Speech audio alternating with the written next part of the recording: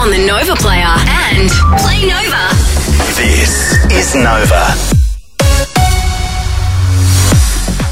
4 minutes past 7. Good morning, it's Anne Janderson. It's been confirmed the man who has fallen overboard from the Royal Caribbean Quantum of the Seas cruise ship in Hawaii is an Australian. The liner left Brisbane 15 days ago bound for Honolulu.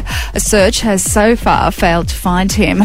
Police have used tyre spikes to nab 3 teenagers aged 15, 16 and 18 in Inala who it's alleged were in a Toyota FJ Cruiser stolen from Paddington on Anzac Day.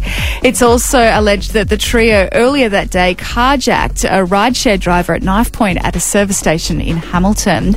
Share houses, which are the only available option for Queenslanders who rely on income support during this housing crisis, are hard to find. An Anglicare survey discovered that rooms are costing between $160 to $210 a week, and of the 3,000 properties on the market, there's just 82 which are appropriate. $4 billion will be spent upgrading air bases in Northern Australia. The money will also be put towards improving training facilities and upgrading 2 Navy ships. And a first edition copy of the children's classic Winnie the Pooh, printed in 1926, will be auctioned off at the UQ Book Fair tomorrow night. 5 minutes past 7 right now. Mitch, what's happening in sport?